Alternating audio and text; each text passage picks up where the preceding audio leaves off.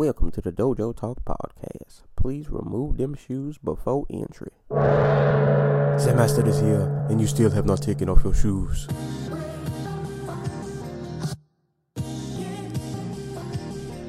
Yeah.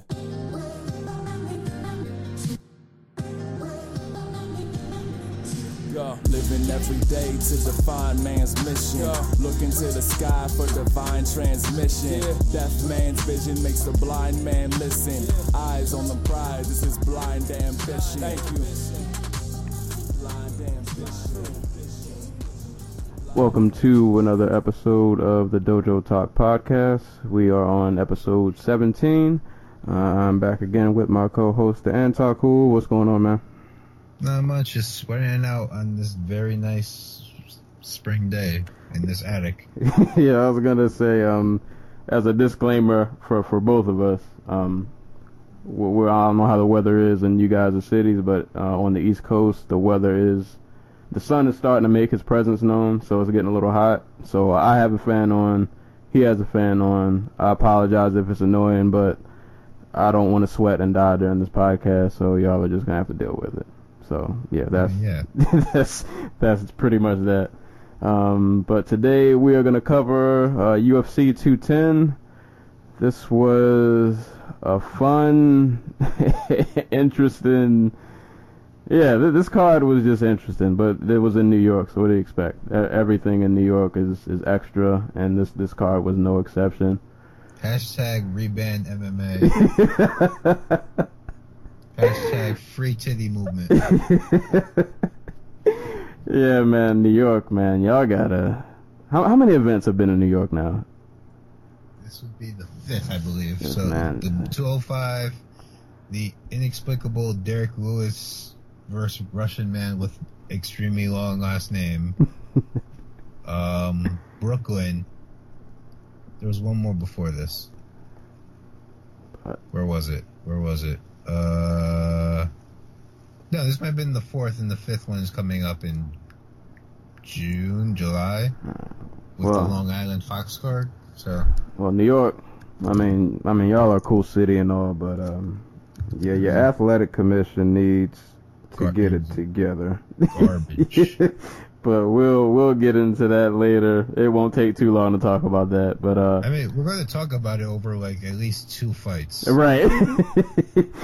So we'll start from the top. Main event, a rematch of Daniel DC Cormier and Rumble Johnson.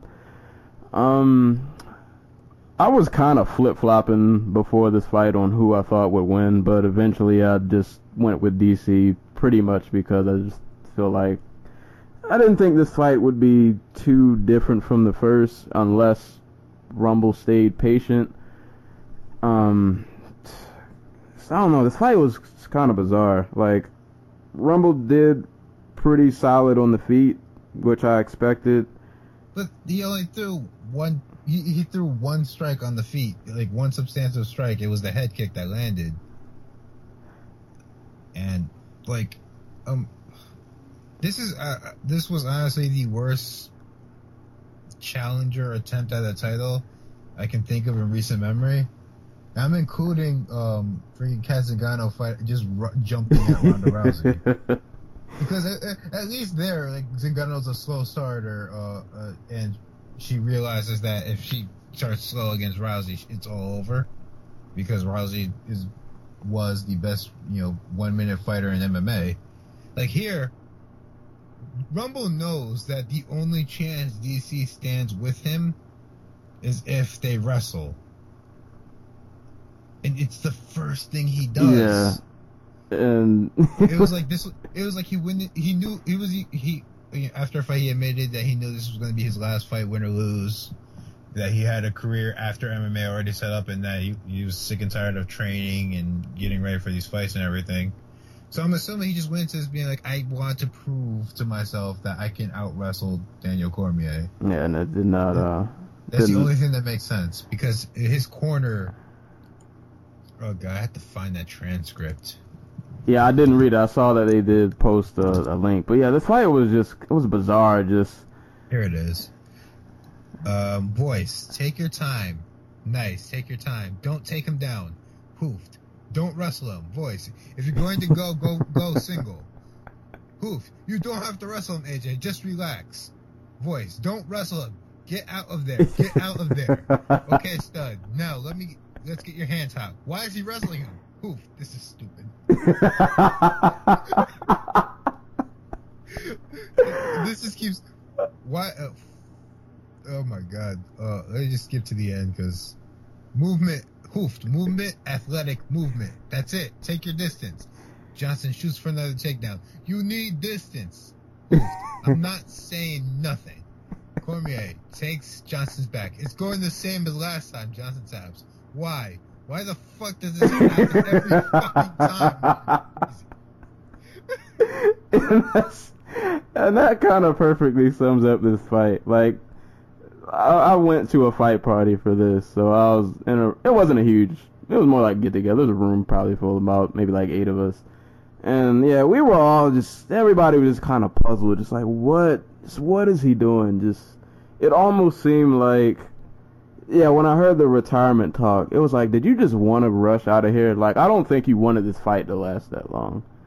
It was almost like you were looking forward to this being over, and I really think that's it. Like, he came with the idea this is the end. I'm going to, wrestle him. I'm gonna get out of here as quick as possible. And I forgot how many. I remember like he got a takedown at like the end of the first, but the bell had already rung. Like he didn't. Yeah, I don't know. At no point did it feel like he was going to win this fight. Not at all. Yeah, no, there was never a second. He handed Cormier exactly the type of fight Cormier not even needed so much as just like he handed Cormier the fight where Cormier would just have the easiest route to victory. Yeah, I really like that single inside sweep that Cormier hit to take him down. I can't remember if it was the first or second round. That was the highlight of the fight, though. Yeah, I was gonna say. Other than that, yeah, this fight not a whole lot to. To be honest, I feel like the post fight was more interesting than. Oh, absolutely. Yeah, because you'd have what would be one of the saddest moments in combat sports history, if Rumble wasn't such an awful human being. With Rumble just sitting there being like, where my coaches at? And only one of them coming into the cage for his retirement speech when they all know he's about to retire. Man. So, I guess... You have DC trying to set up a fight with Jimmy Manuwa and then turning to John Jones. I like Corey Anderson, but you just beat Corey Anderson. Sit the fuck down. I thought it was kind of funny, like, right before that, when him and Joe had the back and forth, like, they don't understand why fans don't like him, and then he goes on his little tirade. I mean, I guess I don't mind it. I'm not a huge Cormier fan, but I don't mind a little trash talk. I would root for Cormier against most of the light heavyweight division. I actually really enjoy watching Cormier fight. I think he's one of, like, the most innovative and just creative guys when it comes to just straight up wrestling and MMA. And it's always like fun to see what he brings into the cage because he is so much better wrestling than 99% of everybody in general. Yeah, just like these guys. But yeah, I think that kind of gets lost with him too. Like I will agree with him on one front that. For whatever reason, some people don't like him, but I do think he's probably not as appreciated as much as maybe he should be, because his skill set, I feel like people don't remember, like, in Strikeforce, this dude came in, like, their heavyweight tournament as an alternate and just ran through everybody, and he hasn't stopped ever since then. Exactly. And a large part of it is people just love to root for the asshole. And John Jones is the wrestling tweener heel babyface. He's He's somewhere between like Stone Cold Steve Austin and CM Punk, where he'll just like tell you "fuck you" to your face, and I don't need you. And I'm just gonna run roughshod and do my own thing, and then everybody cheers for him because he just does whatever the fuck he wants. And the funniest thing is, DC doesn't understand that he's a wrestling fan. Like, there's a man who went to WrestleMania. What was it, 32? It was like begging Seth Rollins for like his suitcase on Twitter, and he doesn't seem to understand that MMA fans connect with John Jones because John Jones is a terribly flawed human being who does not see his own flaws. It's bizarre. Like I think it was Jordan Breen who brought it up. Like before, when they were supposed to have the rematch, and ended up getting canceled at the last minute. He brought up Daniel Cormier wants to fight and beat John Jones to make John Jones a better person. I could see that. And that's just fucking insane. Like you don't fight to make the other man a better person. I feel like they're not to go off on a tangent. I feel like Cormier and John Jones are almost like Vegeta and Goku. Like just complete opposite ends of the spectrum. I feel like that's what they kind of got going on. But yeah. How do we feel? I guess throwing John Jones aside, real quick. How do we feel about Cormier and Manoa if that happens? I mean, Cormier gets an easy win. Or, I should say, even added on to that, do you think Manoa has earned a title shot, or does he need to get another? Bruh, Volkan Ozdemir is now a top 5 light heavyweight because Rumble has retired. There's no such thing as meritocracy at 205. Like, hey, if you got 3 wins in a row, it's all yours. Just go for it. Yeah, I was gonna say at this point, I'm not. Like, we're burying the lead here. The real story of UFC 210 is the UFC light heavyweight division is officially dead because we were joking about him calling out John Jones, but like John Jones doesn't get off suspension until like what, June, July? Yeah, I think June. So the man, so he's not getting off suspension until then. He's probably not gonna fight for another 2 months. So let's just say September. They still have a fight for September. John Jones has 5 months to fuck up his life. Like, do we really think he's not going to be out there partying his ass off and just one Saturday he just fucking pulls his car over like high off of cocaine and just fucking pees in a park and gets arrested? Like, you don't think that's a possibility? It's I want to like a possibility like that's on like a board somewhere of just likely outcomes in the next 5 months. It definitely could. I want to be an optimist and say that John will not. Alexander Gustafsson, who I think since basically beating Shogun has gone like 500 when it comes to actually making it to fight night. So he makes it 1 out of every 2 times he's scheduled to fight. So who knows if we're even going to see him fight Glover Teixeira. And so basically, right off the bat, we can discount Gustafsson and Jones, and we're left with Shogun. That was going to be my next point. Like, Shogun is and Teixeira. And do any of those fights interest you on any level? Somehow, I would watch a Shogun Cormier fight. Not that I think it would be great, but in 2017, that would just blow my mind. I mean, maybe we get lucky and like Cormier decides he wants to Anderson Silva the situation and like carry him to the decision, and just in the 5th round, Shogun just unfurls like a left hook that knocks him unconscious. See what Dave Branch did. Dave Branch screwed up the whole system because he could make it happen, man. Dave Branch could totally beat Volkan Ozdemir. Man, But yeah, this 205, man, just what a show. What a This is what happens when you let everybody leave. right. This is right. You could have Phil Davis, you could have Ryan Bader, you could have had it all, man. Could have had it all. I don't know. This division, I'm afraid what this is gonna look like a year from now. It's really funny because boxing, since they made the cruiserweight division, like, what was it, 2000 or something like that? Late 90s, early 2000s, heavyweight has just dropped off dramatically. And there's like a lot of really talented, like flawed but talented and like fun guys to watch at 200. And it's like the complete opposite for MMA, where like there are a couple, like all the prospects are at heavyweight. Even if they don't pan out, they're the only guys who actually like come up and like they look exciting. But I guess we'll see. We'll see how this shakes out. Who knows? Oh, real quick before we go off of this fight. So yeah, to go back to Rumble real quick. So yeah, in his post-fight interview, as I'm pretty sure everybody's heard by now, he announced that he was retiring, and one of his coaches showed up to his.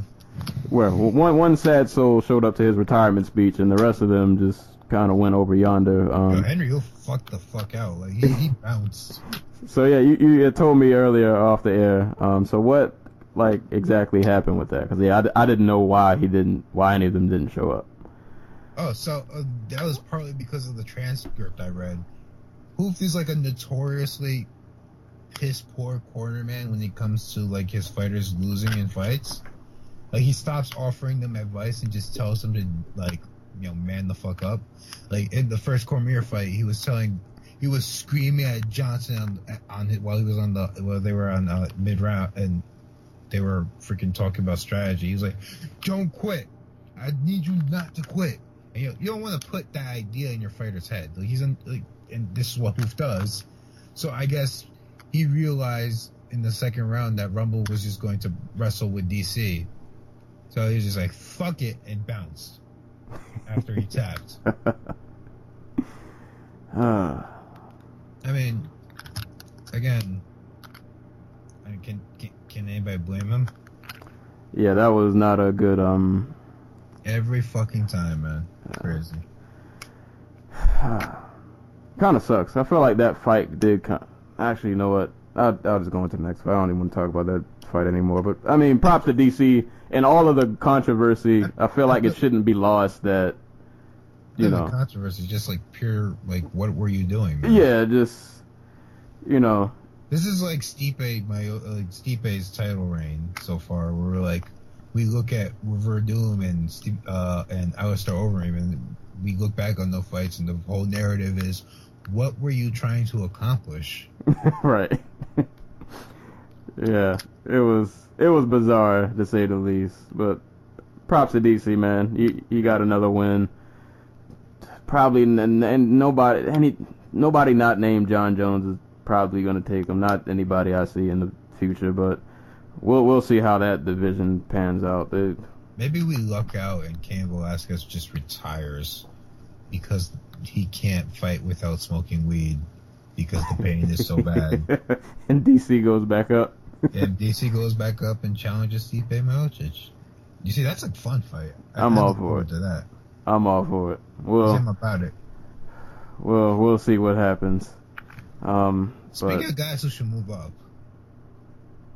Oh, it's Chris Weidman time. Yeah, on to more just. Onto the New York Athletic Commission. Right. So, co-main event, and this was the fight for me personally. I was looking forward to this fight the most. I was really interested to see how this fight was going to play out. I thought that Gegard had the skill set to win, but I wasn't sure if he was going to pull it off. I guess but prior to the knee, this was a really good fight for me. I was entertained all the way through. Weidman was getting takedowns. Gegard was still finding ways to get back up. Gegard let loose on that jab a lot. Yeah, Gegard did in the stand-up kind of what I thought he would do. I thought he would have I don't say a sizable advantage, but his hands, I think, are a lot more crisp, a lot more cleaner. He definitely touched Weidman up a bit. It's not like Weidman wasn't landing either, but it was. Yeah, but yeah. If it was a pure striking contest, it was clearly leaning more towards Mousasi. Mousasi, yeah. And it to me, it kind of felt like the longer the fight went on, that Mousasi was starting to get a bit more comfortable. He was landing a bit more, but Weidman was still getting takedowns, though Mousasi's defense was... I feel like not a lot of people get taken down by Weidman and get back up. And he managed to get back up on more than one occasion, and he returned fire. Like, they had a really nice, just kind of back and forth thing going on, and then we get to the second round, and so I can't remember. Was the second round? Didn't he start off with a flurry? He kind of backed Weidman up a bit, I think. Yeah, second round. Yeah, he got a nice flurry in. He backed Weidman up. It looked like he was. I mean, some of the shots were blocked, but he was definitely letting loose. Weidman hit a takedown, kind of stalled him out for a little bit. Weidman started. It looked like Weidman was taking control of the fight, even though it was pretty clear that Weidman was not gassed, but like he was a little less fresher of the two. Yeah. And but he was still doing his thing, and then I can't remember how the sequence started. Yeah, I don't remember how it started either. I just remember somehow they got. I don't know if Weidman had went for a takedown. Somehow they got clinched up. And I believe Weidman was going in on a takedown and either getting up off the ground or like going for a takedown, and Gegard grabbed his head. But Weidman was clearly trying to play that game where, you have a hand on the ground so you're grounded. Right. And Gegard did not care at all because... Yeah. Well, he shouldn't have, because... was it at the start of the card where they announced it, where they were following the new rules? Yeah. They announced that they were following the new rules, so technically speaking, Weidman was up. He was not a downed opponent. I don't know if he realizes that, or I think what happened is he tried to play that game. He tried to milk it because as soon as who was it? Was it Dan Murguiala? Yeah. Yep, it was Dan. As soon as Dan stepped in, he grabbed his head and was like, "Oh, I'm so concussed. Oh my God, please help me." And then as soon as Murguiala came over and was like, "Oh," I think he watched the replay first, came back over. He talked to the commission, went back over to Weidman. And was like, "Yo, that was a legal knee." And yeah, that whole sequence just. Like, when it first happened, I get it. And for people, I guess, if you didn't see the fight. So, like, the first knee was clearly legal. Because I think Weidman, maybe one hand was on the ground. I don't even know if that hand was fully on the ground. Even then, like, it doesn't matter how many hands he has on the ground. They were all legal. Yeah. And the second knee, I guess, was the quote-unquote knee in question. And, yeah, kind of just to piggyback off what you were saying, like, yeah, that whole, like, sequence just pissed me off so much because, yeah, Weidman definitely played the game, and it was like, it almost seemed, I won't go as far as say he won it out, but, like, he was definitely milking time, and it seemed like he was leaning towards, oh, I can't continue, and then when they finally called the fight, that now he's mad that, oh, I can keep going. It's like, no, you can't. You can't do the flip-flop. We're not doing the flip-flop. But it wasn't even just him that pissed me off. Like, I felt like that sequence just took so long to play out. Like, yeah. And after the replay... Nobody knows the rules. Yeah. Or at least the guy who's supposed to know the rules doesn't. It was like, after the replay, and they decided, oh, the knee was legal. I mean, the knee was legal. It's like, why? I mean, you should have just started the fight back up again. I don't know if you give Gegard his position back, or I'm not sure how that works out, but it just felt like they took way too long deliberating on something that, like, after you watch the replay, you can clearly see the knee was legal. So it's like, after that, I mean, I get it, it's the heat of the moment, there's pressure, but you got to make a decision. You can't just drag this out, and then it just kind of took away from, like, it was a really good fight, and then that just kind of just sucked the air right out of everything. And now we got Weidman, who's I believe he's appealing the decision or whatever. I don't understand why, but yeah, great fight up until that just, I don't even know what to call it. That weirdo stoppage. Like, no one wins in this situation except for Gegard Mousasi, obviously, because you get to win over a former UFC champion. And oh, just to throw it out there, that was the last fight on his UFC contract. Please, you gotta bring him back. I mean, you just beat your former champion, right? Arguably the biggest draw at middleweight, right? And he looked good doing it. Like the UFC wants Chris Weidman in a title fight. Like, he's the guy with the numbers to back up the fact that he can sell. Maybe he's not going to sell 500,000 again, but maybe it does like 300, 350. Like, they want him they wanted him in a title fight, and now that seems like a pipe dream unless he moves up. Well, I guess Gegard was open to the rematch, so would you? I'm down for a rematch. I mean, run it back, but if you're Weidman's team, like, this is his third stoppage loss in a row, and we didn't really bring it up, but if Dan hadn't stepped in at that point, I really think Mousasi would have just fucked Weidman up from there. Yeah, I was kind of leaning towards that too. Like, you could tell, like, the tide of that fight was turning. Yeah. And Mousasi had the momentum going on the side. Like I said, like, right in the second round, he started off just on fire. Like, he was ready to end it. And yeah, I don't know. I mean, yeah, I guess you're right. Run it back, but team, like, get the man in the fight with like Rafael Natal or something like that. This is his third stoppage loss in a row. He's had a serious neck injury in between all of that. And it's not like all these stoppages, besides this one, I guess, which is the lightest one, and even then he still looked like he couldn't continue, even though he seemed to be milking it. The Yoel Romero knee, which was phantasmagorical, and then the Luke Rockhold fight, which took like 10 years off his life. Like, let the man rebuild, and stop having him cut to 185, because it seems pretty clear he can't keep up the pace they want this in the set.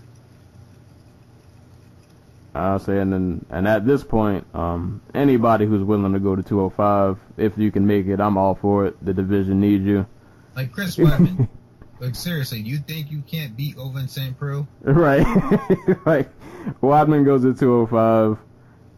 He's a top 5. Probably right away. Top 10 right away, at least. But it'd probably be easier than trying to fight someone at the bottom of the top 10 at middleweight. Yeah.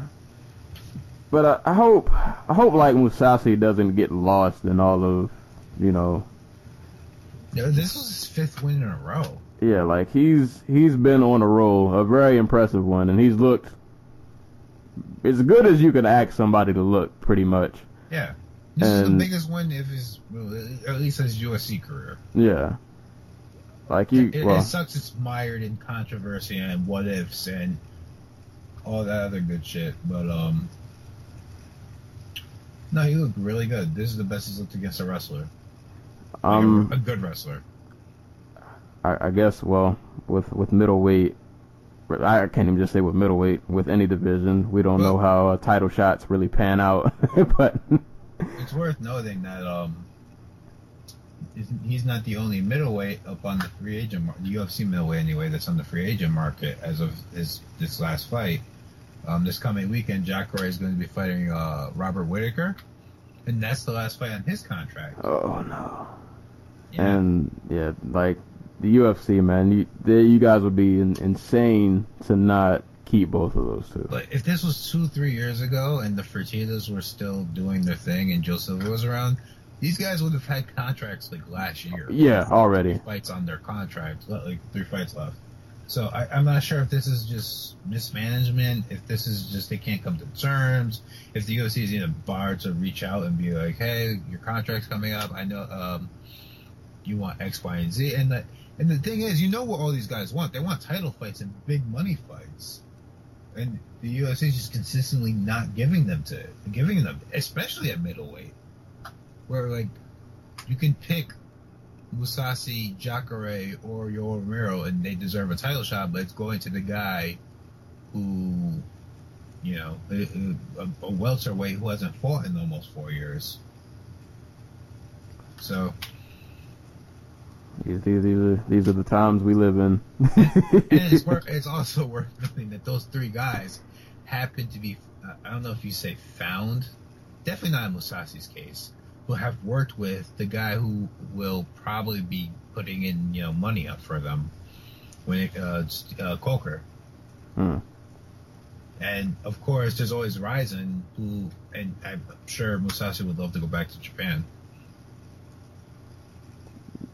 Yeah, like there are other options.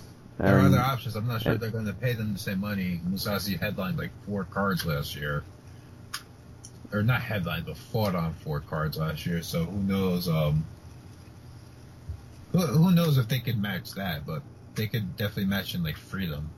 Yeah, and hey, go do kickboxing. We'll let you fight whoever you want on Bellator kickboxing. Not even that. If they're getting title shots if they go to other organizations. Like, it's not even a question. Oh yeah. I.e. Lorenz Larkin, who leaves the UFC and immediately gets a shot. Who the fuck else is Rafael Carvalho with a fight? he just fought Melvin Manhoef, like for the second time in a row.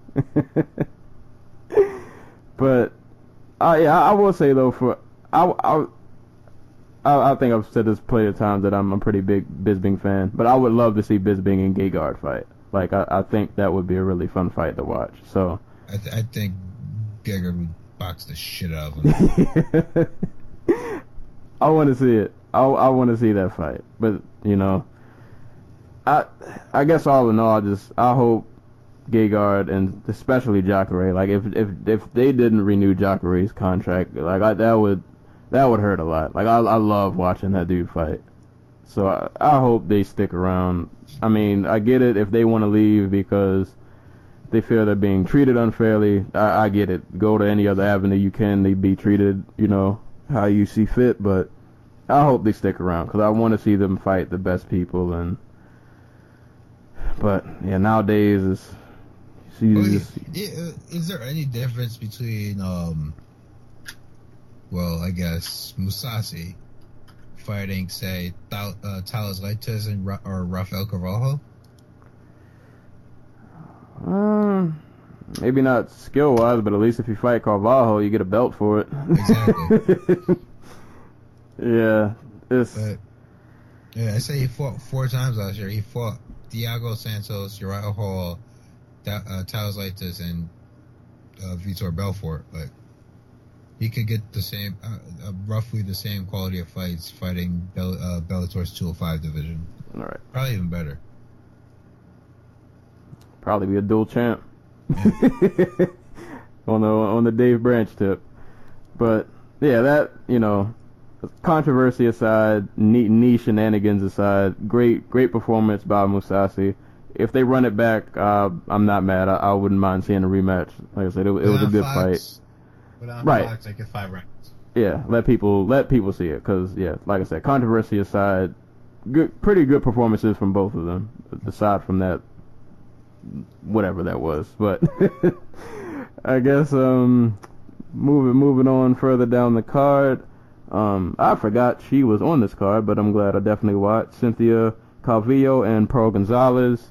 Hashtag free titty. Hey man, I kind of missed that moment. Like, my friend pointed that out to me, and I think I was like talking to somebody, and apparently I guess it was a side boob. I don't know. It was? That's not what I was talking about. Was it? Oh, I don't know. This is New York State Athletic Commission shenanigans. Yeah, she had the yeah. So was it a breast enlargement or something, and they were gonna pull her? So for those who don't know, after weigh-ins, like less than an hour after weigh-ins on Friday, Pearl Gonzalez was told that she cannot fight because she disclosed in her medicals that she had breast implants some time ago. This is like a real thing. Like the fight was canceled. The UFC was working. The UFC immediately went into working to try to get it rebooked. Not rebooked, but allowed through. There were reports from some journalists on Twitter saying that, I just saw Pro Gonzalez crying at the back at weigh-ins, like during the Q&A and stuff like that. By the end of the day, they managed to get the fight approved.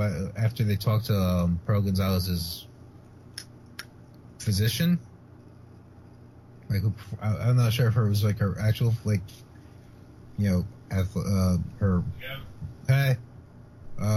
her what was it? Like the physician who did the surgery or her medical physician or whatever. But they spoke with him. They said that it was fine, so she was allowed to fight. But the thing is, there is a rule in New York for female boxers with breast implants, that they're not allowed to fight. The rule is nowhere in the MMA regulations. So is that like a safety? Like how? For breast implants, if saline starts to leak into your body, you can technically die, but those things are really durable. Oh, okay.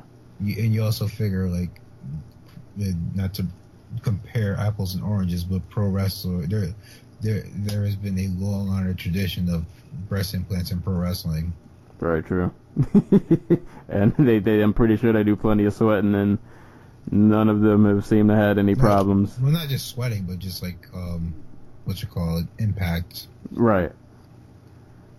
But I guess that aside, Cynthia, man. She looked pretty good. Yeah, man, she looked pretty good. Really, really aggressive. Awesome ground game. Like, as much as she was throwing combinations on the feet, like when she went on the ground, man, Her thing is she is a grappler, and she is really, really slick on the ground. Was it in the first round where she caught her in the triangle as the bell rang? Yeah, I think it was like right at the end. Yeah. She had a triangle in. Yeah, like she's super slick on the ground. And she came from LFA, right? Was she in LFA? I think she was in LFA. On the first card. Yeah, because I've seen her. I remember, like, her face was familiar. Like, I know I've seen her fight before, and I remember in LFA that she was pretty much kind of, I don't know if it was that dominant, but she looked just as good in LFA as she did now. Like, her skill set is definitely carried over. Yeah, she beat was it the same girl that Mackenzie Dern fought in their second fight? Yeah. She stopped the same girl that Mackenzie Dern submitted with that crazy rear naked choke. Yeah, man. She is an eyes to keep on at 115. Yeah, she's talented. I'm not sure. Like I say, age, she's 29, but like in your division where like all of the girls you're fighting are like 5-6 years younger than you, and you're still climbing your way to the top, you have to wonder.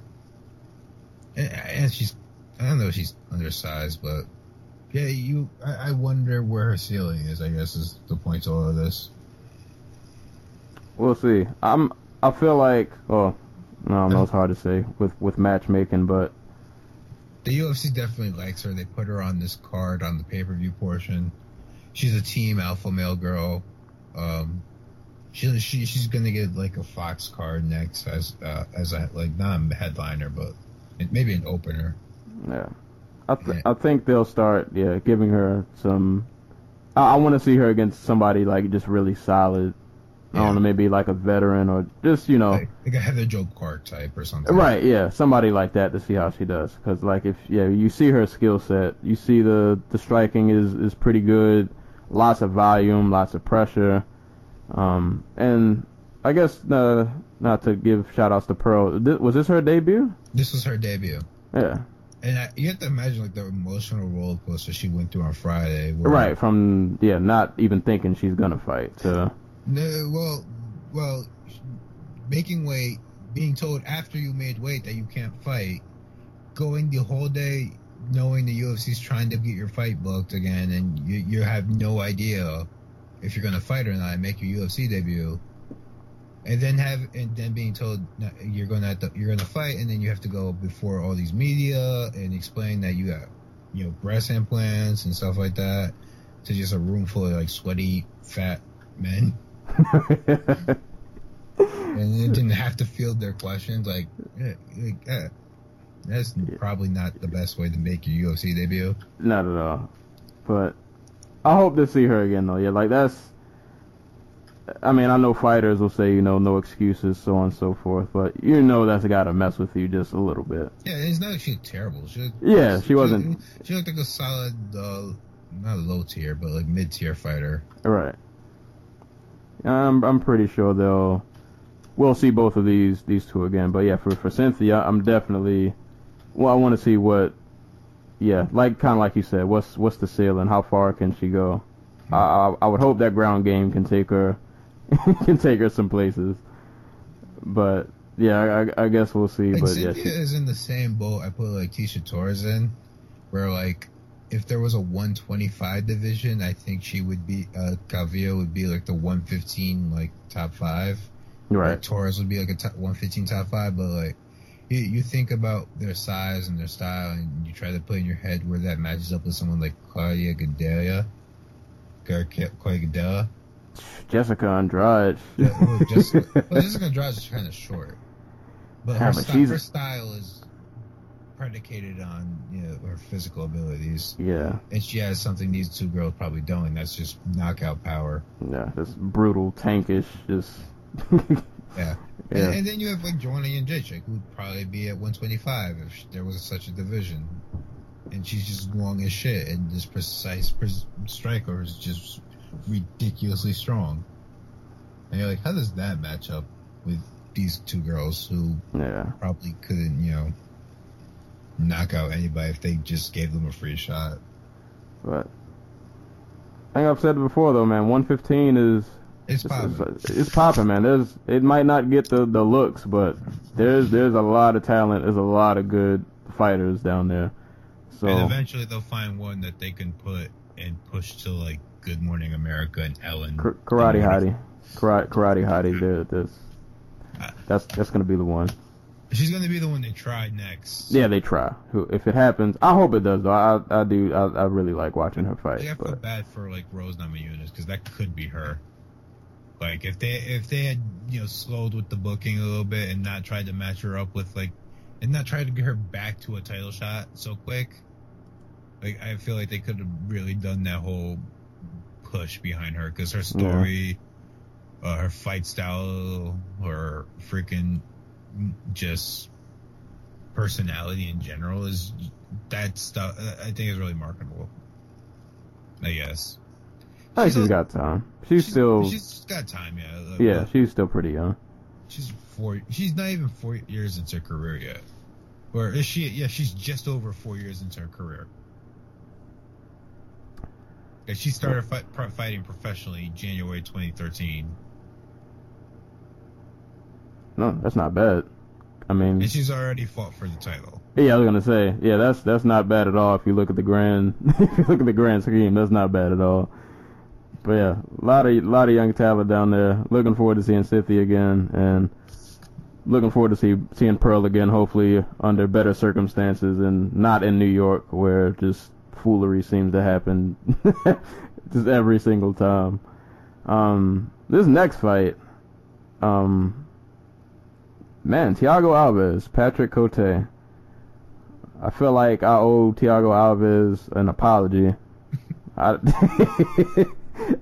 I didn't think he was gonna look this good, man. He definitely proved me wrong. Not that I thought like he would get crushed or like. Yeah, he's Frank Cote. Yeah, not that he get crushed or blown out, but man, sharp. He looked really, really good, man. Really sharp on the feet. He hasn't. It goes to show you that weight cut fucking drained the shit out of him because this version of him probably beats Jim Miller. Right. Yeah, like he at no point in this fight was he gassed. Was it the first he dropped Cote? He dropped him like a couple times. Yeah, he dropped him a few times in this fight, and I mean, props for Cote for hanging in there. Yeah, hanging in there. He caught a bit of a.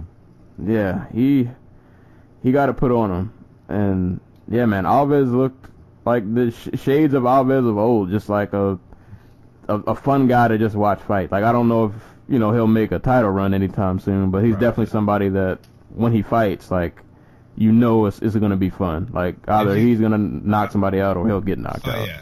Like, Elvis is in that point of his career where he's just there to put on. He is there not so much test guys, but to give them tough fights. Right. Like, he's not the bar for being a top 15 fighter, but he's the type of guy you have to beat to be a top 15 fighter.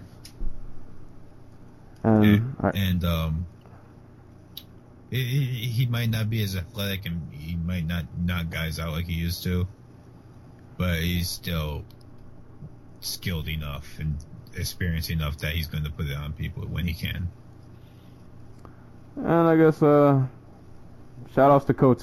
This, second retirement of the night, or I guess technically he was the first since his fight was before Rumbles, but yeah, he called it quits after this. He's been in the game for. I always forget that, like, he fought for a title once. Did he? Like, oh yeah. Yeah, like he fought at middleweight. He fought Anderson for a belt once. Like, I always forget that even happened. But yeah, he had the phantom knee injury. I forgot. Yeah, like, he's been around for a while, years. Man. Yeah, he's been fighting for 15 years. He made his debut in his 6th fight against Tito Ortiz at UFC 50 in 2004. Like, the man has walked 5,000 miles or whatever. Right. Pretty much. Wherever the song is. Yeah, he's really, you could say that for both of them. Because Thiago, and I was bringing that up to somebody else, like, I know Thiago in the age, he's not that old, but I feel like he's been fighting for a long time. Thiago Alves looks like somebody who's been fighting since he was like 16. Right. Like, he's been fighting since 2001. So he has literally been fighting since he was 16. Like, his first fight was against Gleison Tibau, by the way. Yeah, I saw that. Yeah, that's wild. Yeah, props to both these guys. I mean, it was a fun fight, albeit, I mean, clearly Thiago was winning, but it was a fun fight to watch. Just two vets just kind of just going at it with one just a bit more sharper, probably a bit more powerful.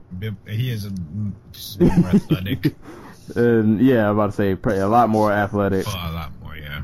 And yeah, I mean, I know his last 2 fights he dropped to Miller and to Condit, but he's definitely still got some gas left in the tank. Like I said, probably not going to be in any super huge fights, but he'll definitely be around for some fun scraps, at least for, I'd be happy with Thiago Santos Alves. Freaking fuck Santos. Right. Thiago Alves versus Santiago Ponzinibbio or Tim Means. Yeah, either of those would be fun. Good fight. That has fun just written all over it. Yeah, just throw him in there and you know blood's coming. So yeah, it's always good to see the vets still got a little bit left in the tank. And like I said, this card was pretty good. Like, not huge on, I guess, star power. I mean, which card unquote is nowadays? It's like, if Connor's not fighting, then the card's going to not sell. Right. But that's how the UFC has conditioned us. If Connor's not fighting, then it's just not worth it. Yeah, the freaking president of the company fucking basically insulted all the fans for 209 by saying, "Who the fuck is Tyron Woodley?" But I guess. Like, and I like the matchmaking. The matchmaking has been so solid outside of some main events this year. Yeah, some title fights. Like, even most of the title fights, like, fuck, we're complaining. We just had Cormier Johnson 2, the 2 top light heavyweights that can actually make it to the cage. We're about to have Miocic versus JDS 2, Joanna Jędrzejczyk versus Jessica Andrade, which is fight of the year. I'm putting a bet on it now. It's going to go down as like the best female fight to date. That's my bet. We have they just scheduled Cody Garbrandt and TJ Dillashaw for July. That's gonna be an awesome fight. We're getting Valentina Shevchenko, Amanda Nunes too at some point in the near future, hopefully. We have Max Holloway and Jose Aldo coming down the pipe in May. I want to say late May, early June, something like that. June 3rd. We're good. A lot of blood. There's a lot of blood coming. Those are all terrific matchups, and they're fun, and they have a lot to offer. It's just certain fights, like the middleweight division and the light heavyweight division from now on, that are just like up in the air, and like, what the fuck is happening here? And Cub Swanson and Artem Lobov. That's still a thing. Well, I'm thinking more along the lines of your freaking Corey Anderson's for Jimmy Manuwa. Like, that's just a product of the UFC being bad at building stars. Because, like we talked about the week after, if the number, what was he, 6 and the number 9 light heavyweight faced off like 10 years ago on a fight night main event, we'd all be sold. Right. It's just that these guys happen to be Jimmy Manuwa and Corey Anderson, and we're like, ugh, I want to touch that. We're in weird times, I guess. We are. Very. That's an understatement. We just need to start. The UFC just needs to start throwing some of these guys who they think will be around for 10 years in main events, and just be like, hey, you're main eventing a card now. Like, do it Max Holloway. I understand. I like this card. Showed a lot of young talent. Case in point, I guess the next fight. Oh, well, Oliveira's he's been around for a while now, so I can't really say he's young talent. But I mean, he's still like what, 28, 29? Yeah, 27. God, dude's been fighting in the UFC since he was like 19. And he's another gentleman aside from Thiago Alves I owe another apology to. This fight wasn't even close. Like, this fight wasn't even remotely close. I don't like using this word, but Charles Oliveira just exposed Will Brooks. Yeah. Like, mind you, Charles Oliveira is one of the best, and when I say one of the best, I mean one of the best submission artists in MMA history. And but like, he's also the guy who is notorious for kind of just being not very strong. Yeah, and I guess when this fight got announced, that's what I was thinking. I was like, I get it. Brooks' first 2 fights haven't been, the best performances. Like, this but was the fight that was going to be Will Brooks just styling on somebody. That's what I thought. Like, I won't say style. Like, I didn't think even if Brooks won that it would be a blowout, but I was envisioning, like, clearly Brooks will take him he'll down. Be the like he'll survive the submission tips early and then just pound on him. Yeah, kind of like the Will Brooks and what was that fight? Yeah, in Hell, where like he beat Held at his own game, kind of. Like, he wasn't afraid to go to the ground. But yeah, this fight did not. Oliveira took him down with ease, just effortless takedown. I read somebody pointed this out. Will Brooks kind of been taken down by like all the wrestlers he's ever fought. But this was just, I felt like he didn't even put up it wasn't even a fight. Like, this is the end of the Will Brooks future of lightweight training. Yeah, that was going on. We're like, oh, he's still improving. He's not one of these finished Bellator guys like Eddie Alvarez or Hector Lombard who come over. Like, he's only been fighting for like 6 years now, and maybe he does improve, but it's pretty clear at this point that his athletic potential is just not championship level, or his whatever you want to call it. But yeah, I say Oliveira took him down. I can't remember the sequence that led to Oliveira just hopping on this man's back and just fishing for the rear naked until eventually he just got it. It was so just like cookie cutter too. Just like took him down. Brooks gave up his back. Oliveira took his back and just locked up the rear naked choke, and it was over. It's like Will Brooks had never been in that position before. And yeah, man, and then Oliveira goes and pisses away all that goodwill that he earned back with this fight by saying, "I'm going to go back to featherweight." Oh, he did? I didn't see the did. post fight. He did. Oh no. I'm like, dude, that's the best you've. Even in your best wins at featherweight, you did not look that good. Yeah, like this was a dominant, and I guess I'll kind of say I was wrong. Like at 155, I don't know. In my head, I envisioned the size difference being. Well, here's the thing. A lot. You probably remember way back when he made his debut in the UFC, and he was 19 years old, and he was up against like your Jim Millers and your Donald Cerrone's, and he just I would say I remember the Cerrone fight, and I was like, man, this like he's a good fighter, but he's so scrawny, like. Yeah, well, that was also when he was 19 years old. Right. Yeah, he's 7-8 years of UFC checks giving him like actual like full meals and training now. Like, yeah, he's a grown man now. Grown ass man who would be a top 10 lightweight. Yeah, I hope his coach is like, I don't know. Someone just sits down with him and just goes like, "Did you not feel really good about this fight?" Right. Like you got to look at that replay and just think like you just dominated. I get it, he was a champ from another organization, but like you made that look just ridiculously easy. Dude, you got a $50,000 bonus, $50,000 bonus because you could make weight this time. Like, God. Yeah.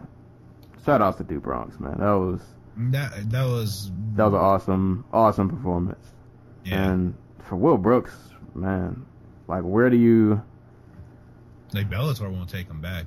I'm gonna just say that out front. Like he pissed away all his goodwill. Like it wasn't like Eddie Alvarez where Eddie Alvarez just sat down with Coker and was like, "I want to leave," and Coker was like, "You know what? I understand." Like this was Will Brooks just. So he's what? He's 1-2 in the UFC, and his only win is the like Ross Pearson fight where like if you're an exceptional which he took on short notice admittedly, and he's lost by 2 stoppages. He got knocked out by Oliveira, who was admittedly like 7 pounds overweight, and then he gets choked out by this Oliveira in like 1 round. No excuse. Think they bring him back for one more? Give him one more go around? I'm sure he's not. I'm sure he's not gone.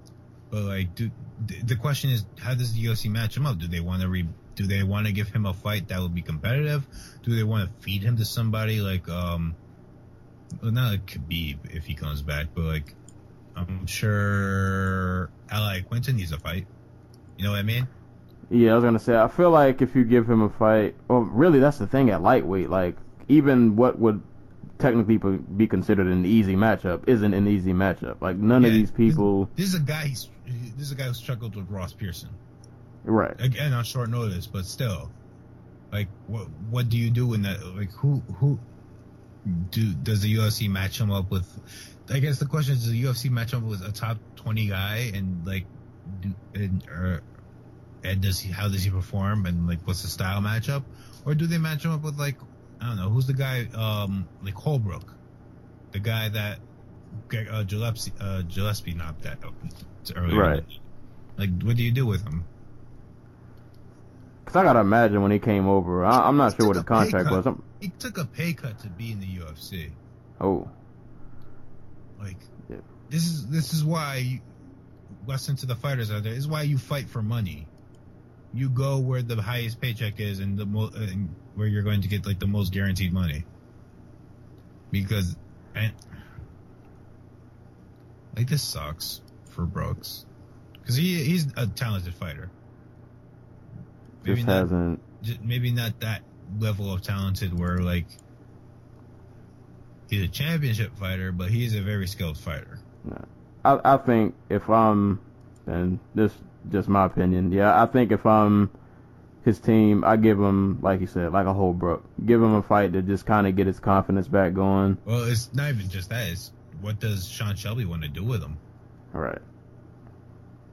Because, I mean, top 15, I mean, you got Trinaldo at 15. That's not an easy fight. I'd take Trinaldo in that fight, to be honest. Yeah, none of these people in the top 15 are guaranteed wins. And you're coming off the first 2 losses of your career. Yeah, that's tough, but it's the fight. Not his first 2. I forgot he got knocked out by Awad. Yeah. Maybe that should have been like an eye opener. The Awad fight? Oh, yeah, getting knocked out by Awad. But I mean, it was kind of early in his, and I get it, Awad's not like a top talent, but he does hit pretty hard. Yeah, I guess. I'll give him a pass for that loss. But yeah, I hope he can get it together. Maybe give him a confidence builder in his next fight, even though at lightweight, like, there aren't a lot of easy outings going around. So good luck with finding a fight like that. That's a guaranteed, and they have quote unquote. They have Marcin Held. They can have a loser leaves town fight rematch. Oh yeah, because he lost to Lozon. Yeah. Maybe they can Lozon. Go for it. Or that. Or that. I'm not mad at either of those. But for Oliveira, I hope he stays at 155. Don't go back to 45. Don't do it. As for the Pez rematch at 155, see how that works out. I think he beats Pez at 155. Right. That's another guy. That's another story for another. Was that the whole main card? That was the main card. Okay. All right. So main card was pretty dope. Controversy aside and other shenanigans, main card was pretty dope. But these prelims, man. Yeah. These prelims were pretty good. I guess I'll just keep going down the list. I'm not sure how many of these we'll cover, but Miles Jury returns from the dead. I feel like I haven't seen this guy in 16 months. Sound like that. Yeah, it's been a while. Last time I think we saw him, Donald Cerrone was giving him some kicks to the backside. Did he fight once after that? No, Did he fight after that? He got guillotined by Charles Oliveira. Oh, okay. I forgot. I didn't know that fight even happened. After Oliveira blew weight by 5 pounds. So, yeah, either way, we haven't seen Jerry in a while, but once upon a time, he had a lot of hype going for him. So this fight was at featherweight, and yeah, he gave Mike Delatorre the work. Yeah, he landed some brutal elbows on the ground. This is the Mike. That was the Mike Jury I expected to see heading into as he climbed the ranking, because he was always this hyper aggressive guy who could put it on you from top position, and that was what I expected to see when he fought Cerrone. Didn't see it at all. But no, he boarded this fight. He got Delatorre down, and he kind of just had his way. He did what he wanted, and then the elbows came, and Delatorre's face just looked like he got slapped with a machete, and yeah, that was it. This fight only lasted 3 minutes and 30 seconds. Mm-hmm. Not a long showing. Just kind of Miles Jury just dominating. He looked good at 45 though. Yep. Well, yeah. I'm looking forward to seeing him back. He's still young enough where he could put together a whole career after, his first run. And I think at 45, if he chooses to stay there, that there are a lot of fun fights. 45 is pretty, it's a Shark Tank too. Yeah. There's not a lot of easy outings going on at 45, and he would fit right in with all the killers and just brutal people down there. He would definitely fit right in. But moving on, because I want to talk about this next fight. I was kind of looking. Yeah, man, Kamaru Usman and Sean Strickland. And I mean, I'll start off by saying Sean Strickland is a talented dude. He's a very skilled fighter. He's a very talented dude, and Usman just blew through this man. Usman is just crazy athletic, just crazy really talented. Yeah, this dude is. He's somebody. Like he's if your eyes aren't on him, if you haven't seen him fight, if you don't know who he is, please get familiar. I promise you're gonna see this dude in like a top 5 fight in the near future. Like just a bunch of perspective. This dude has not been fighting for like 5 years. He's been fighting for 4.5 years. So everything he's picked up so quickly. It's absurd how like quickly he's picked this stuff up, and he's just athletically on another level.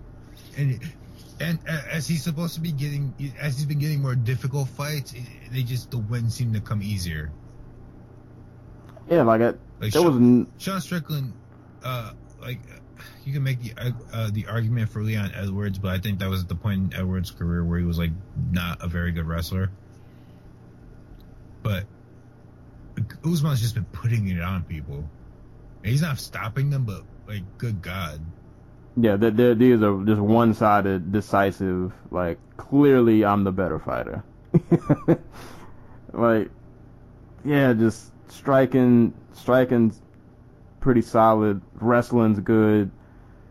He looks just super confident when he's out there. He looks like he knows he's the man. Like, he knows how good he is. Like, I feel bad because he's going. I can see his future where like he's eventually a top 5 fighter and people are paying attention to him, and like, why isn't he finishing fights? And like, I enjoy watching him like just batter the shit out of dudes for like 3 rounds.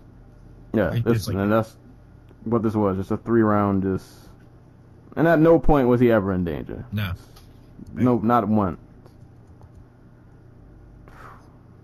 And he called out Neil Magny, I think, in his post fight. Beat the crap out of Neil Magny. Yeah, and I was like, I don't even know, is he ranked? Let me see. Neil Magny or Usman? Usman. Usman was like, I want to say he was like number 15. Let's see where he's at. He's at number 11 now. Magny's at number 6. Yeah, and yeah, if those two fought, and yeah, man, Usman beating Magny is not far from the realm of possibility. Like, but I'll give Magny props though. He's a super tough dude. So like, I wouldn't count him out. But Usman beating Magny is not far-fetched at all. Like, I could easily see that happening, just based off of just pure, just talent, man. Like, this dude is just... Like, I love Neil Magny, like, unapologetically. I think he's, like, one of the hardest-working dudes in MMA. And I think he's just, like, a testament to persistence and hard work, because he's by far the least athletic top 15 fighter in the welterweight division. Right, and he still makes it happen. And he's still just like a workhorse. But Usman would fucking slaughter him. Yeah, man. I hope for Usman's next fight. I want to see him against a big name. Not only had to be just a big name. Just Gunnar Nelson, Dong Hyun Kim, Neil Magny. I'll take any of those fights. Yeah, I say make the Magny fight happen. I say go straight for it. He put the story out there, so I say give it to him. What was the backstory? I didn't catch what it was. The story is he called out Neil Magny. Oh yeah, so yeah, just make that happen. And if Usman wins that, that's a face that should be out there, that should be promoted. Just, dude's a freak, man. No, I don't have nothing else to say, man. This guy is a freak. Man, I don't know what other all of these prelim fights, at least the ones I saw, like, they were all really good. Literally just keep going down. Shane Burgos and Charles Rosa was an awesome fight. Shouts to Shane Burgos. He's a former training partner of my aunt. Him and Caitlin Chukagian. So, I have a bias there. But, like, Burgos, if... I'm trying to think of just, like, the best comparison without just saying John Lineker. Because he's not John Lineker. But, I'm trying to think. But just, like, this... he's a defensively sound, at least when it comes to boxing, pressure fighter who is absolutely just relentless. Like, and especially towards, like... guys like Rosa who can't plant... He basically made Rosa fight off the back foot the entire fight, and Rosa couldn't plant his feet to throw. So it just doubled the fact that he was just pressing forward, because anything Rosa threw wouldn't actually hurt him. And it just seemed like the longer the fight went on, like, Burgos was just getting steam. And, just the one judge who had a 2-1 Rosa going into the third. And I get it, Rosa was landing like a lot of leg kicks and stuff, but Burgos was putting it on him. Yeah, I would say I kind of remember. I think the first round was pretty competitive, but the second round was the competitive one to me. Where like he was landing more, he was throwing more combinations. Like, he was doing a better job getting away before Burgos could land on him, and he was landing that leg kick, and it was starting to look like it was effective. But the fight still felt like it was going Burgos' way. Like, at no point did it feel like it was out of his grasp. And that finishing sequence. Oh, God. Man, he had Rosa just flying all over the place. Yeah. But I called the stoppage too early when I posted it, but like I think it was like one of those too early, too late type deals where like he stopped it a second earlier than he should have, or he stopped it like a second later than he should have. Like, what did he start that flurry with? Was it a left? I can't remember. It was a hook cross, or was it cross? Yeah, it was like a hook cross type deal. Like, I want to say it was a counter, or it was a counter to something Rosa threw. And like he landed. Oh, it was the last punch on like a 3-punch combination, and he ended it with a hook. And it just spent. Was it the uppercut? I can't remember if that was that or the whole fight. He threw like a couple of uppercuts, and then he finished that sequence. Yeah. Yeah. And it literally caused Rosa to do a somersault backwards. Right. He literally rolled all the way back. And then, just proceeded to kind of just get lit up more until the ref finally. Yeah, it was a good fight though. That was a very entertaining, that was a really entertaining scrap. Yeah. And Burgos, fucking put him on the Long Island card, please, because that kid's just. What? I forgot. Are these 145 or is it 155? 145. Okay. Another potential killer. Dude, I was really worried when he got signed that his spine would, before he got signed, I was worried that the UFC wouldn't sign him because he has health problems. Like they mentioned during the broadcast, he had severe scoliosis as a teen. He had to have, 2 metal rods shoved up his back. Oh, yeah, they did mention that. And that was, that was my one concern for him, because I always heard how such a talented fighter he was, and every time I saw him, he was just always beating the shit out of people, like on the regional scene. So I was worried they wouldn't get to UFC because of that, but he got there eventually. So hopefully we get to see him more, because the hands are there. He is sharp, and he is fucking just hyper aggressive. I'm going to skip a fight just because I want to make sure I talk about this real quick. Des Green, who we've seen in Bellator, we've seen in Titan FC. He was a champ in Titan, right? He was a champ in Titan. We've seen him fight in Russia for ACB, I think. Yeah, he's been around, man. And I remember in Bellator, he had a lot of hype in Bellator. Well, he was a tournament finalist. He fought Dan Weichel in the tournament.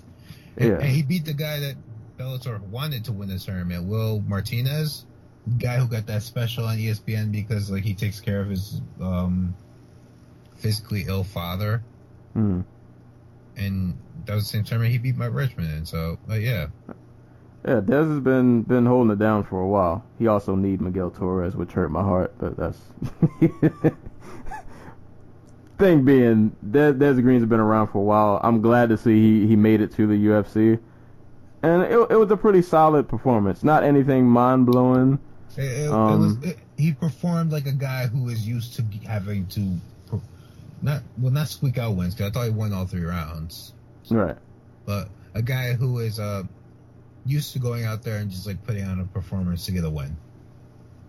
Yeah, he was pretty solid. He was very patient. Calculated, didn't waste any energy. I think I feel like his striking, I mean, it's gotten like so much better. It's gotten a lot better. Because I remember in the Bellator fights, his striking was very rudimentary. He was basically a wet blanket. He was like Strauss, like early in his career. Right. And so yeah, he's gotten leaps and bounds better. I can't remember in this fight. I don't think they wrestled a whole lot. No. Yeah. Because Emmett was just like slinging. So, yeah, that's the one wrinkle in this game we didn't get to see, which is kind of, I guess, what you could say he built his name. Yeah, I guess you could say kind of he was known for, but yeah, he looks a lot more well-rounded now. And I'm curious if he stays at lightweight or if he moves to featherweight, because I think he's a little better at lightweight. I was gonna say he looked a decent size. Yeah, like he's not small. He's 5'10". Yeah, so I'm not sure what his ceiling is, and like I said, in lightweight, like even making it into the top 15 is insanely hard because there's no easy fights anywhere. But he's only been fighting professionally since like 2012. This is his like 5th year fighting. He's had 25 fights, and he's still relatively young, I think. Yeah, he's like 27. Yeah, like he's got time, and like I said, yeah, he's been a guy who just outside of the UFC built a really good name for himself. So, yeah, I'm glad he made it. I want to see how far he can take it. He's What gym does he train at? You know, TriStar. TriStar. Okay. Yeah, hopefully they keep him on the right track. He's definitely somebody I'm interested to see. He's the exact type of guy TriStar would go for.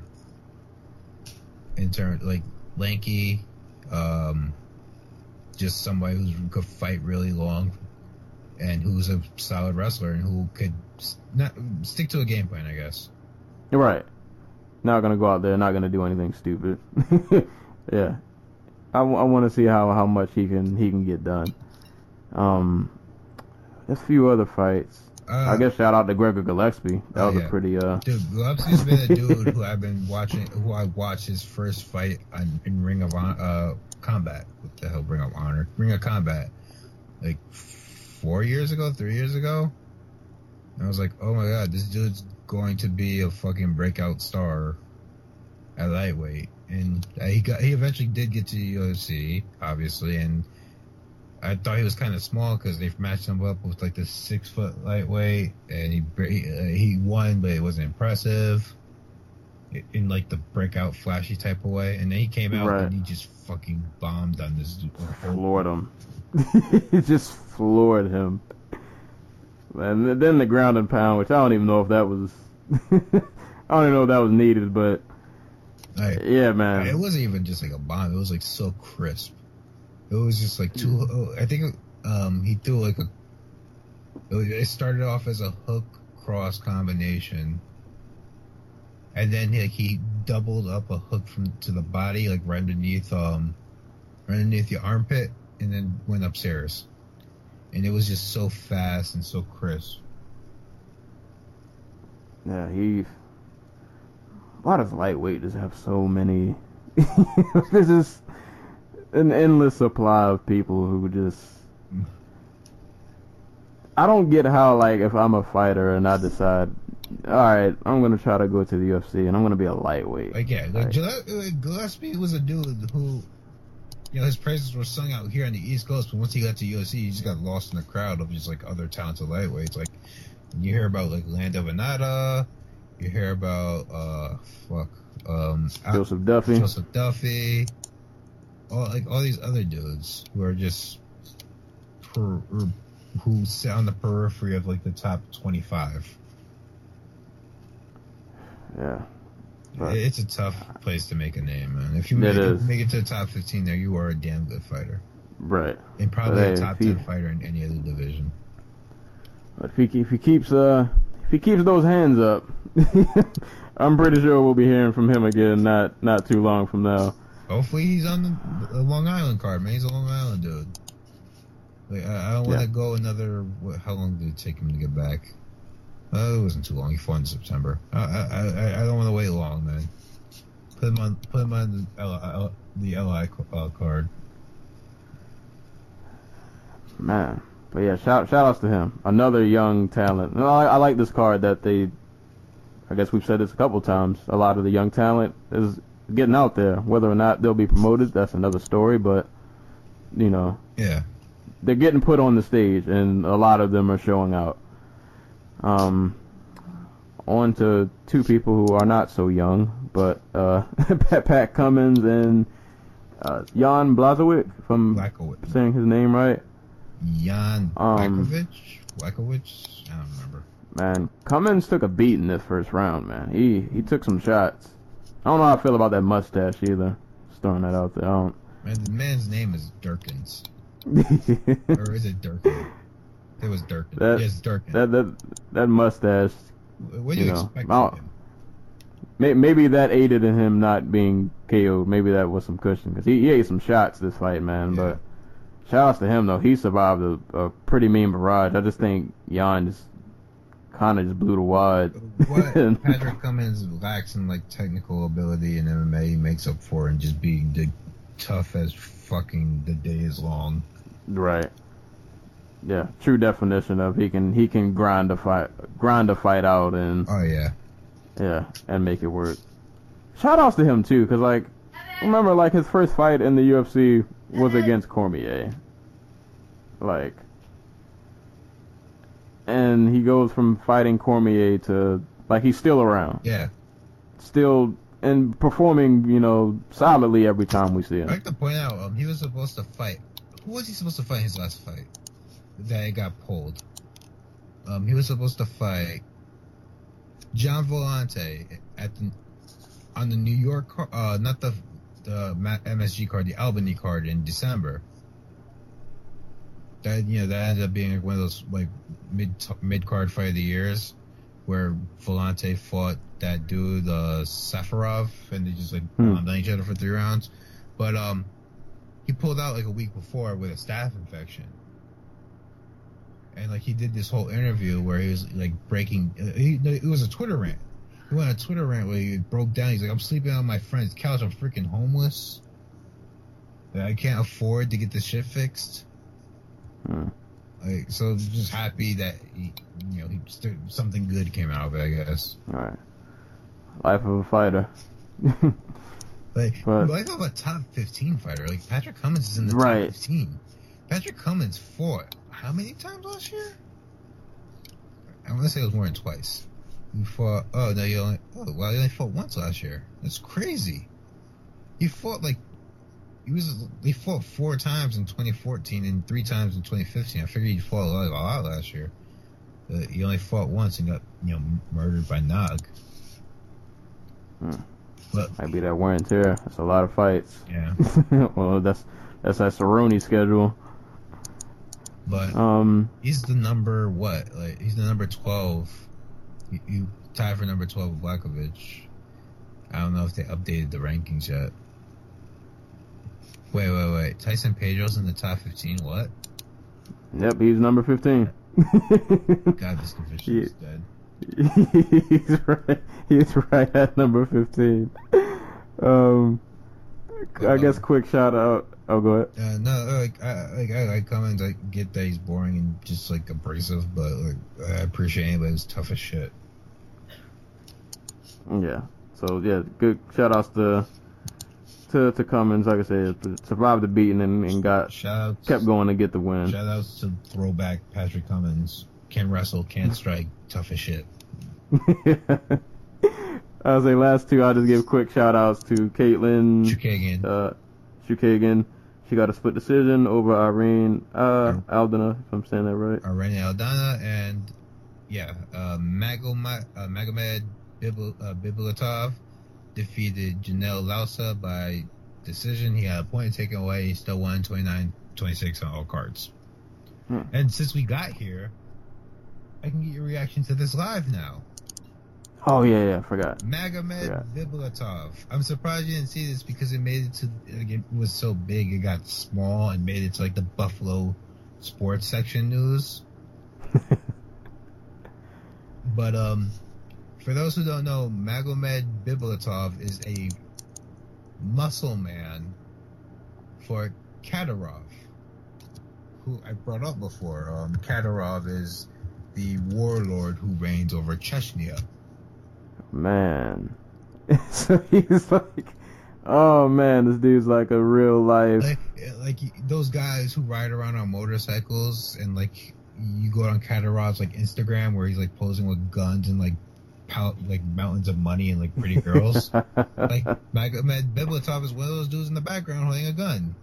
He's like a James Bond villain. He's the guy who where like if Kadyrov wants somebody gone, he drags them out into the woods and does terrible things to them until they're gone. Oh man, he's like Batista in that James Bond movie. Yeah, he's man, that's wild. Hey man, hey, I guess you gotta do what you gotta do to get paid. No one in this business is like this is the fight business. There's people getting into a fist fight and taking years off one another's lives. It's going to attract bad people. It's also going to attract the bodyguards of Russian oligarchs. Hey man, I don't want to disrespect my Chechen. Makes for an interesting story. I mean, you can throw him up there with the World Series of Fighting shenanigans and like Magomed Bibulatov makes Ali Abdelaziz seem like a good guy. and at least Aziz is like getting his fighters money. Like Bibulatov is just like man. Be interested to see his 30 for 30. I'm pretty sure that would be I can't think of any other fighters who have a background like I was a right-hand man to a warlord. I mean, I just like to point out, like, Chris Weidman, Fabricio Verdum, I think Frankie Edgar, those are all guys who Kadyrov has invited to Chechnya to just, like, hang out. Like, legitimately just to hang out and drink with him. And he's paid them, like, 6 figures to do it. Like, there's actually a funny thing. I can't remember which one it was. Like, Frankie Edgar did some prince from Saudi Arabia invited Frankie Edgar to Saudi Arabia, and there's just like a news clip from there where there's this government proceeding going on, and just Frankie Edgar's just sitting there like, what the fuck am I doing here? Hey man, they pay you 6 figures to fly out. I guess you just fly out. Yeah. You ask questions when you get there. But we're coming up not too far from an hour 30, so I guess get ready to wrap this up. But I wanted to give pardon shout out to Bellator Kickboxing, only because there were a few names on here I was semi interested in seeing, so I'll just give them a quick shout out. Denise Kilholtz won her fight and retained her belt. Giorgio Petrosian, or I've always butchered his last name. I think it's Petrosian. Petrosian, who I feel like he may have fought recently, but for some reason I just feel like it's been a while since I've seen him. But I know he's fought recently. But yeah, he fought in January. Yeah, I don't keep up with him enough. But shout outs to him. It's hard when there's not like a central thing for kickboxing where you have to for kickboxing. Yeah, so you kind of just lose track of people. But shout outs to him. He got a win. And shout outs to John Wayne Parr, who I didn't see the fight, but I saw a gif of his head kick knockout, and yeah, he took what's this gentleman's name? Nando Calzetta. Yeah, he knocked him out pretty brutally pretty sure Wayne Parr is like 40 years old, and still KOing people. So yeah, shout outs to him. That KO was pretty brutal. I think Bellator posted a GIF of it on their Facebook page. So Yeah. Yeah, if you're a fan of them on their Facebook page, just go watch that knockout. It was pretty nice head kick, instant KO once it landed, and I feel like there was somebody else I wanted to give a shout out to, but I can't think. So shout out to them. I like kickboxing, so I just want to shout out to kickboxing. Do I have a shout out? Shout out to ACB, I guess.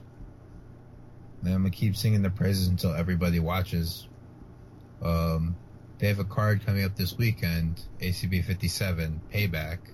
It's on Saturday. It's at 10 a.m. on the East Coast. It's a rematch of my third or fourth best fight of 2016. Magomedov and Petr Yan at bantamweight for the ACB Bantamweight Championship. It's like I said, that was one of my favorite fights from last year. It was amazing. If you haven't seen that fight, go watch it. It's on YouTube. But I have to go watch it. Yeah, I don't think I caught that one. Oh God, you gotta watch it, man. It was really good. But yeah, their whole card this weekend is good. If any of you remember Slava from like the Bellator middleweight tournaments, I'm gonna butcher his name. Vyacheslav Vasilevsky, former M1 champion, former Bellator middleweight tournament semifinalist, finalist, something like that.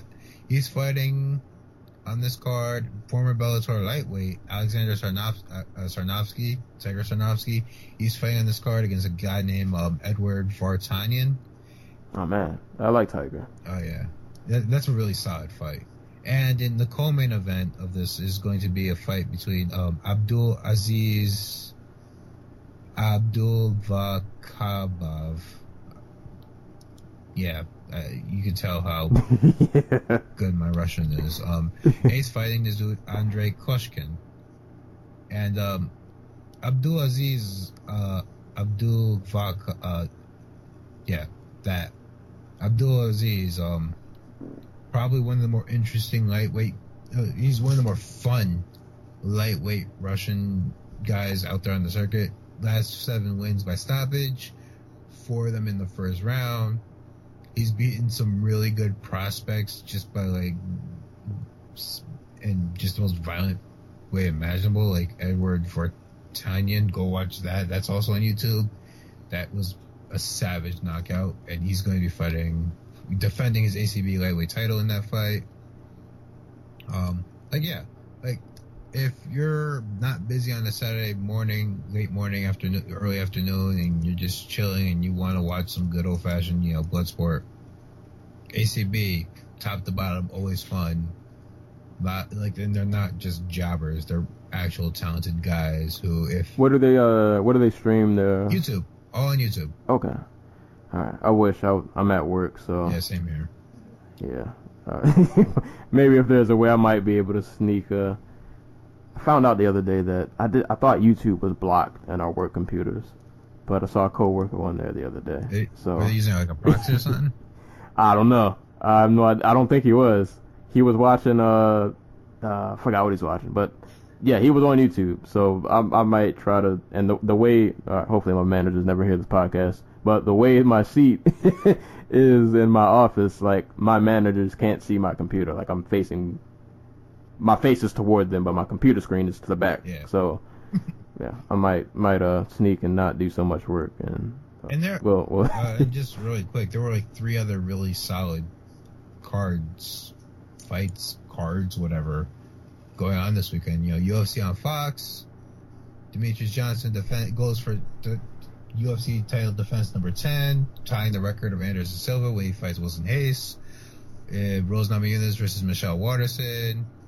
Like I said before, Jacare on the last fight of his contract is fighting against Robert Whittaker.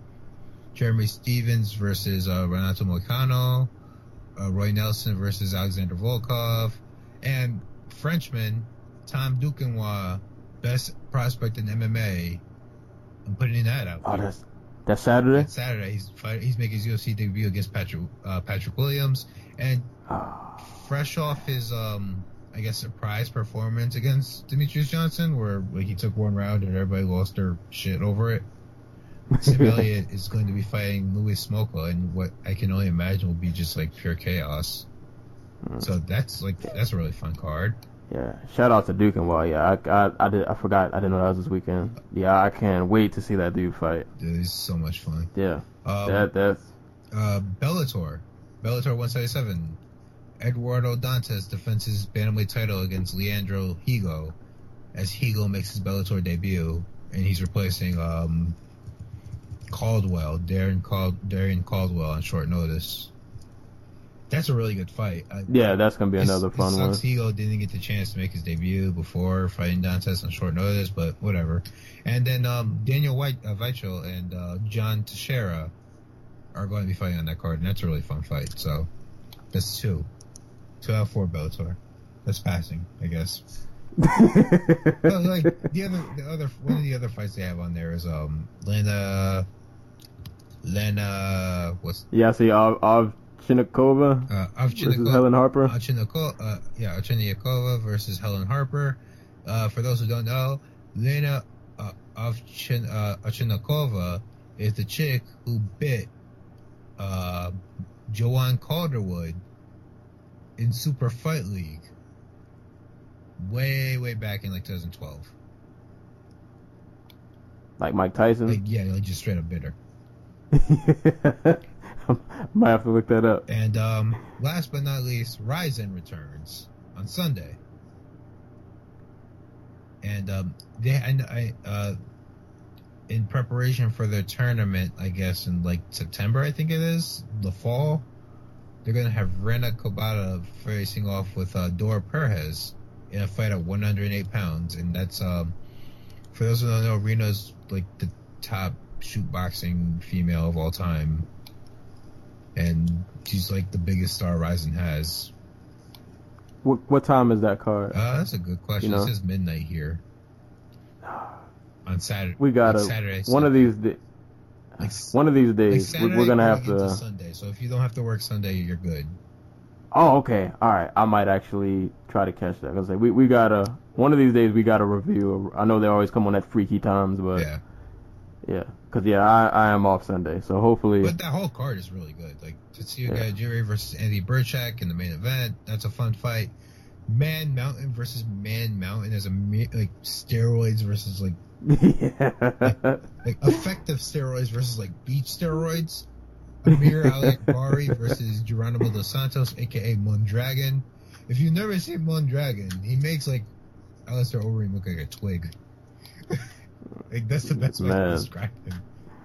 Yeah, we're gonna have to review a Rising card one day. And the picture's gonna be just Geronimo Dos Santos just standing there mean mugging us as he flexes.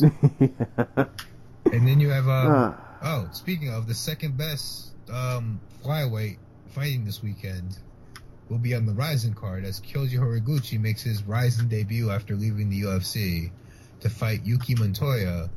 Probably, I want to say, the best flyweight still fighting in Japan. Like, I don't think anybody's unseated him. But yeah, because he beat Wada, so yeah, he's still probably the best flyweight still fighting in Japan, not named Kyoji Horiguchi. So that's a really good fight. And for Tenshin Nasukawa, like straight up just like a legitimate striking genius. Like this is a kid who is, I think he just graduated high school earlier this year, and he knocked out a Lumpini champion in a Muay Thai rules fight by like spinning jump back kick. Oh. Yeah, no, this kid is really fucking good. Yeah, I'm gonna need some footage. Definitely gonna need some footage on that. So go look up Lauren Kenshin's video on him on YouTube. Just Tenshin Nasukawa. Kid is just fucking unbelievable, and he's going to be fighting on this card at flyweight against Francesco Gigliotti. No idea who that is. He's Italian. I'm assuming he was brought in to die. Darren Cruikshank is on this card. He's fighting Yusuke Yachi. Satoshi Ishii, former Olympic gold medalist, fighting Heath Herring. And, yeah, no, this is a fun card. Like, just fun matchmaking from Ryzen. I'm really looking forward to their women's tournament later this year. Like, I'm curious who they can get to join it.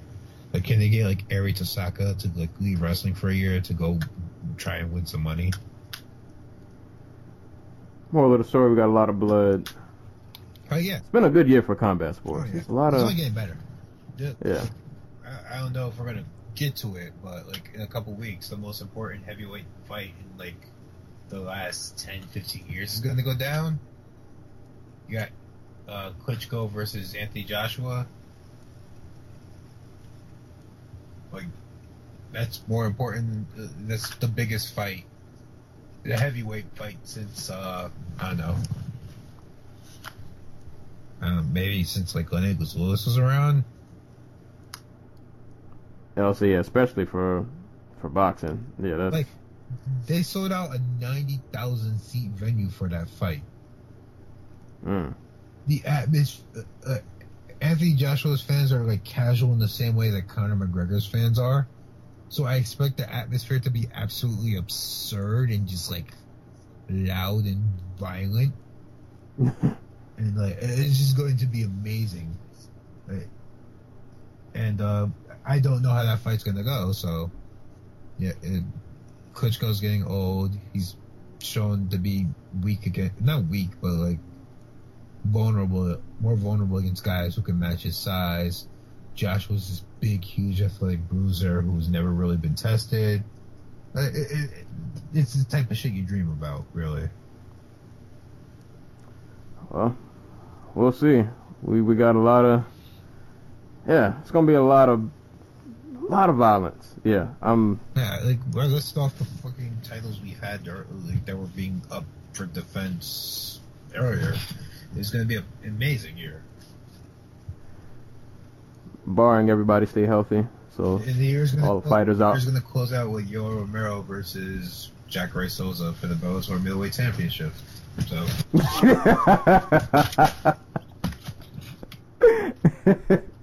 We'll see. It's going to be an interesting year across the board. But yeah, that's pretty much been the show. Hopefully for all the fights this weekend, hopefully we'll catch some and maybe get to cover some sometime next week. But as always, anytime people are getting kicked and or punched in the face, we'll be there to talk about it. So hopefully we will catch you guys soon. This has been another episode of the Dojo Talk Podcast. Check us out on YouTube and SoundCloud. And thanks for listening. We will catch you guys later.